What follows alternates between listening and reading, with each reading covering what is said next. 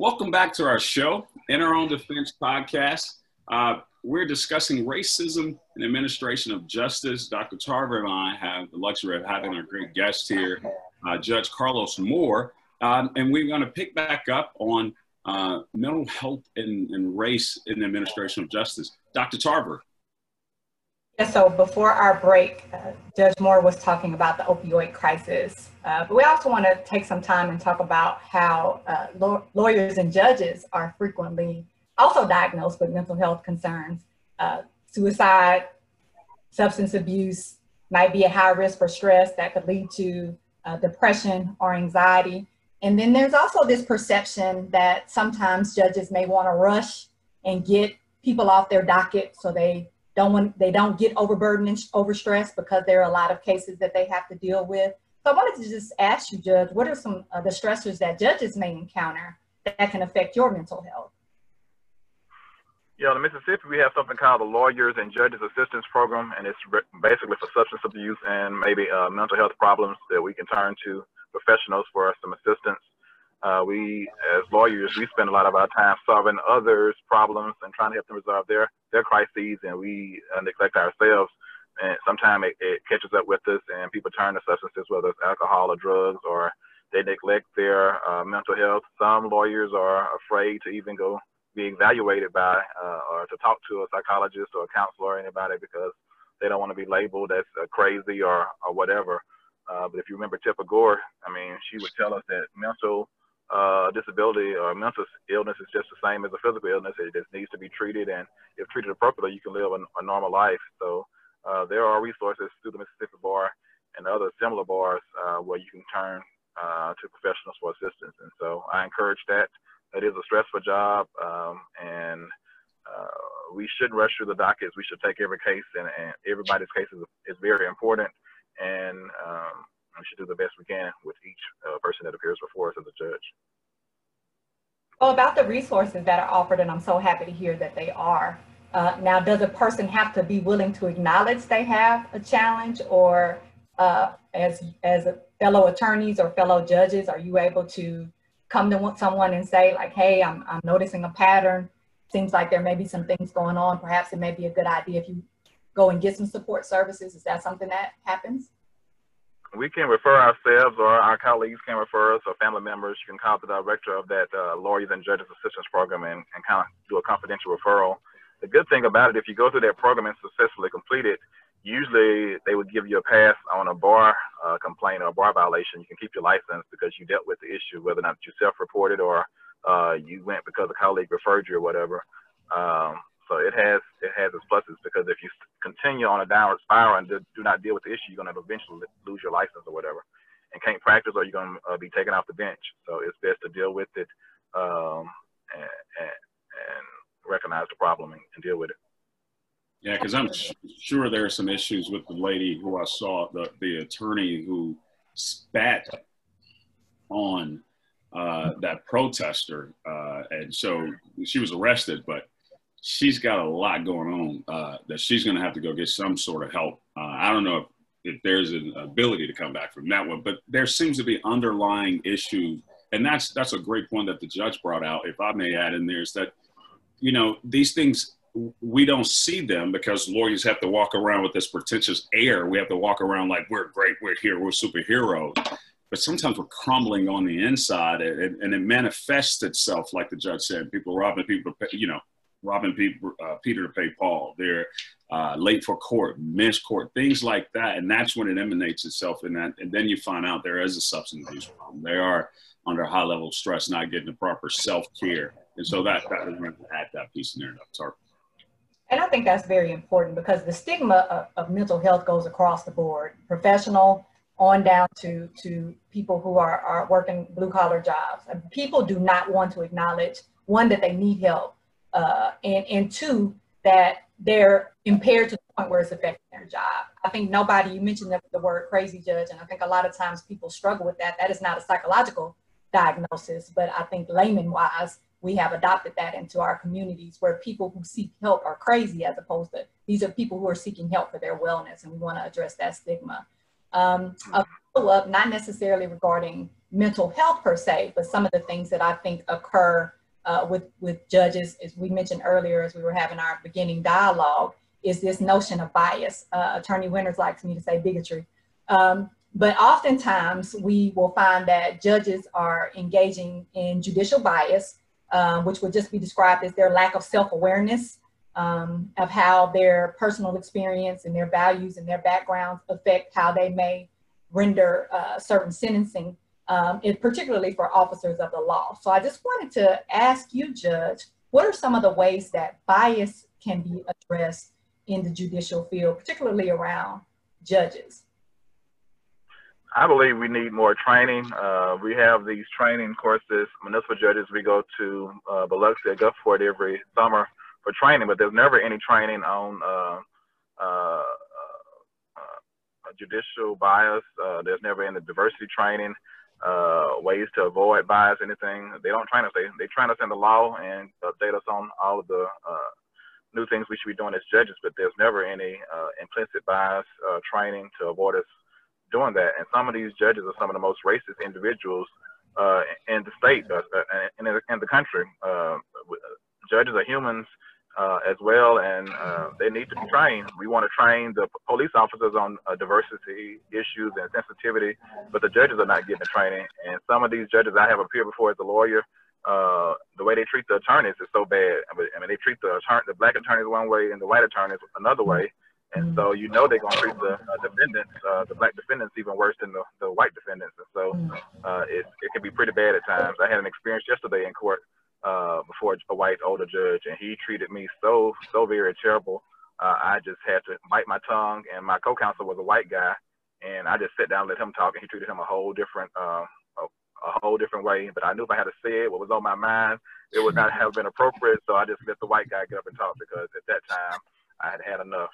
And if I had to say what was on my mind, and I knew it was going to be out of order, so I just let the white guy get up, and he treated him just normal. And he was my co-counsel on the same side as me, and that's unacceptable in 2020. I mean, you have just said such a mouthful in that I'm almost kind of speechless. I know that the bias exists, but I think I'm stuck on the fact that there is absolutely no training, no anti-bias training that judges receive, no cultural competency training. None of that is required in order to serve as a judge? I can only talk about municipal judges, and I've been on the bench 3 years since 2017 and started going to the trainings in 2018. So I've been to 2 conferences, 18 and 19. They canceled the one this year because of COVID, and there was no judicial training in regards to diversity issues or implicit bias or anything. Yeah, maybe we used to set up a training session. We could charge these judges. Well, if we talk about recommendations, as we like to do on this show, that definitely is a recommendation. You're absolutely right, Judge. You cannot require or say that you should require. I know some of the police don't receive adequate training either. You cannot require police officers to receive training that judges then don't receive. And so, yes, all that racism that's implicit in these judges, and we know that it exists. We've seen several examples of it with a judge not too long ago that made some negative statements about George Floyd and the handling of that case. So we recognize this is an issue, and the fact that there hasn't been any accountability regarding training clearly is an area that we can address. And so that is definitely a recommendation that needs to come out of this.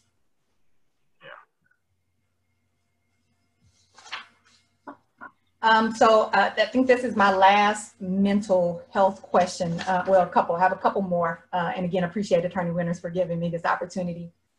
So we mentioned mental health court. That's something that happens here in Georgia, but also for you, making sure that people get assessments when they may have some symptoms of mental health. But what are some of the initiatives that judges potentially can advocate for to address the overrepresentation of individuals with mental illness in our criminal justice system? Are judges involved in that process at all?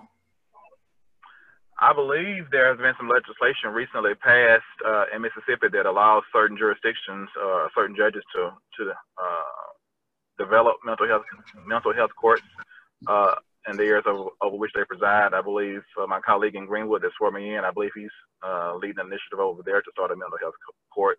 We don't have it in Grenada. That may be something I can look at bringing to Grenada, but it's up to each judge to push the issue in their respective realm or domain. But I think we have legislation that's been approved. So I would suggest that in states that don't have the legislation that's been approved, that they follow through with the legislation, get it approved and sign into law. And for the states that have it, that the judges take it upon themselves and go ahead and put it into motion to bring it forward in their communities, because it's definitely needed. A lot of times we are criminalizing mental health issues, and people are sitting in jail because they have a mental health issue, when that's unacceptable. If you're sick, you need to go to the doctor.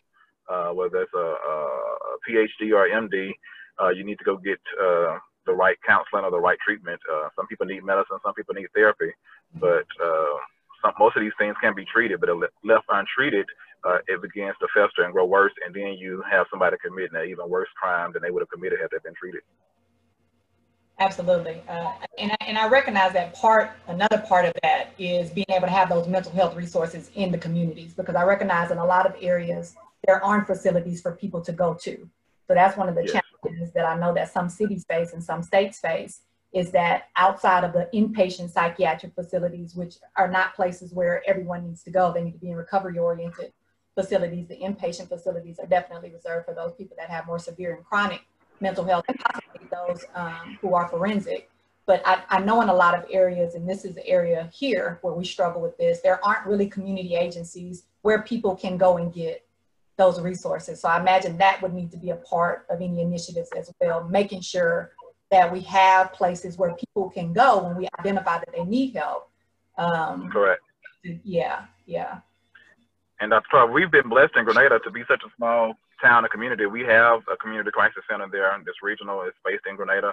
And we also have Life Help for outpatient treatment. So we have 2 facilities in Grenada that we can send people to, outpatient and inpatient. So that's good. Some communities don't have that. And we probably service a lot of communities in Grenada. Sometimes with the inpatient, the beds, you have to wait on those beds, but outpatient treatment can definitely be done at Life Help for multiple people. So. Absolutely.